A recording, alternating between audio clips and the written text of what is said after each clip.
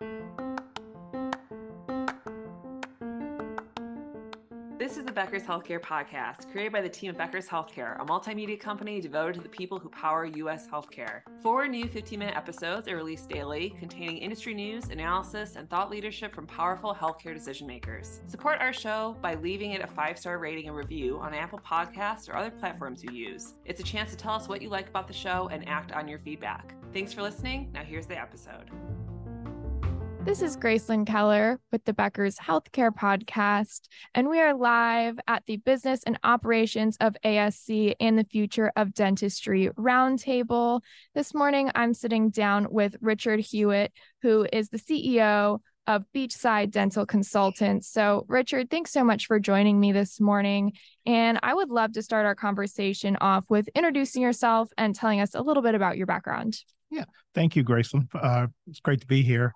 I guess the easiest way to introduce myself is, since we're in Chicago, I actually literally graduated from dental school right down the street here at Northwestern in the 80s. And at that time, the prime interest rate was 18.5%. So I looked into alternatives to private practice, which most of my colleagues were doing. And I did a direct commission to the Air Force for 3 years. And when I got out of the Air Force, I went directly, did a scratch start in my hometown in southern Maine. And then about after 9 years of that kind of weather, I decided that Florida was probably a better place for me to practice in. And my wife and I moved down to Florida, and I set up a practice there, bought an existing practice, and merged several practices, and eventually sold my practice in 2008. And that's when I started doing my consulting work full-time. Very nice. Well, thanks so much for joining me this morning. And I'd love to start with what the biggest issues are that you're following in dental. There are several issues, but I think the ones that always keep popping up is the one of the biggest right now is the reimbursement issue with dental insurances, both from a patient point of view and from the insurance company's point of view and the provider point of view. In other words, it's a delicate dance.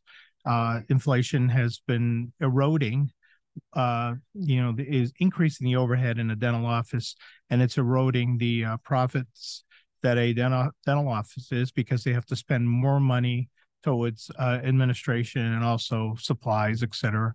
Wages have gone up quite a bit, and it's also a tight dental workforce right now.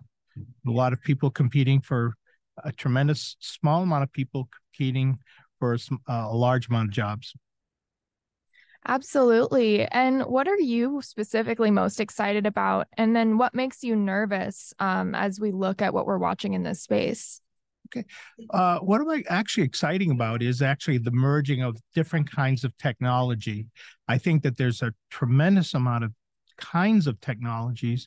The key will be for somebody to come up with an integrated solution for that, because it's just too much for any office, whether it's small or large, to have all these types of technologies and none of them talk to each other. So much like anything else in the business world, if a company come in and merge that kind of technology into one seamless path, then it's going to profit that particular office and any group that would utilize that technology.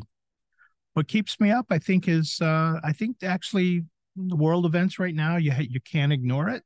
If we slip into a recession, traditionally, dental offices are on the trailing edge of a downturn. In other words, as long as people have their jobs and they have their dental benefits, they will continue to go to the dentist.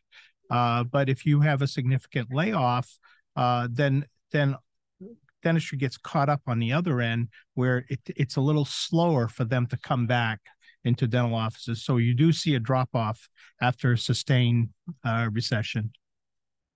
100%. And my final question for you today is, what will the most effective healthcare leaders need to be successful in the next 2 to 3 years? I think the vision has to be, for dental leaders, I think the vision is they have to be one step ahead of problems that are coming. The worst thing that could happen is we have the benefit in dentistry to be able to see what medicine is doing and to course adjust as they head through. It's always been like that. It's been like that since I was an early dentist, where you could see what your medical counterparts were doing, what they were struggling with. And dentistry had the advantage of saying, well, that's coming our way too. And you can actually course correct. So if our leaders are smart, they'll see where the medical world is going and say, well, this is coming to dentistry soon also. Wonderful. Well, Richard, thank you so much for taking the time to join me this morning. Again, we are live at the Business and Operations of ASC and the Future of Dentistry Roundtable, and this is the Becker's Healthcare Podcast. It's so important for leaders at the top of organizations to keep learning, stay sharp, grow their networks. To help our audience better do this in a more simplified, personalized, and meaningful way, Becker's Healthcare has launched My BHC. It's your trusted Becker's healthcare experience and more, with content, connections, events, and learning opportunities.